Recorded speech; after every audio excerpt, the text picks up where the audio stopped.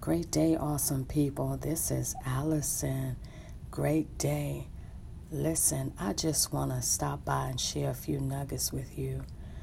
When things don't seem to be going your way and it seems like everything is going wrong just for that day, you continue to stay focused.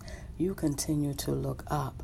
Though complaints may flow and things just don't seem like they're moving out of your way, you stay focused because there's still going to be a greater outcome for you when you continue to believe that the best is yet to come for your life.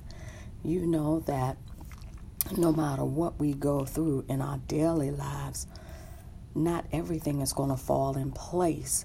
But when we are positioned for favor, when we are positioned to know that it's still going to work out for us, we learn how to stand still, stay focused, stand our ground, because we believe the word of God that it's still going to work out in our favor no matter what is going on around us. So I want to encourage you, have a great day. Have a great day. Don't allow no one to steal your peace. Don't allow them to steal your joy.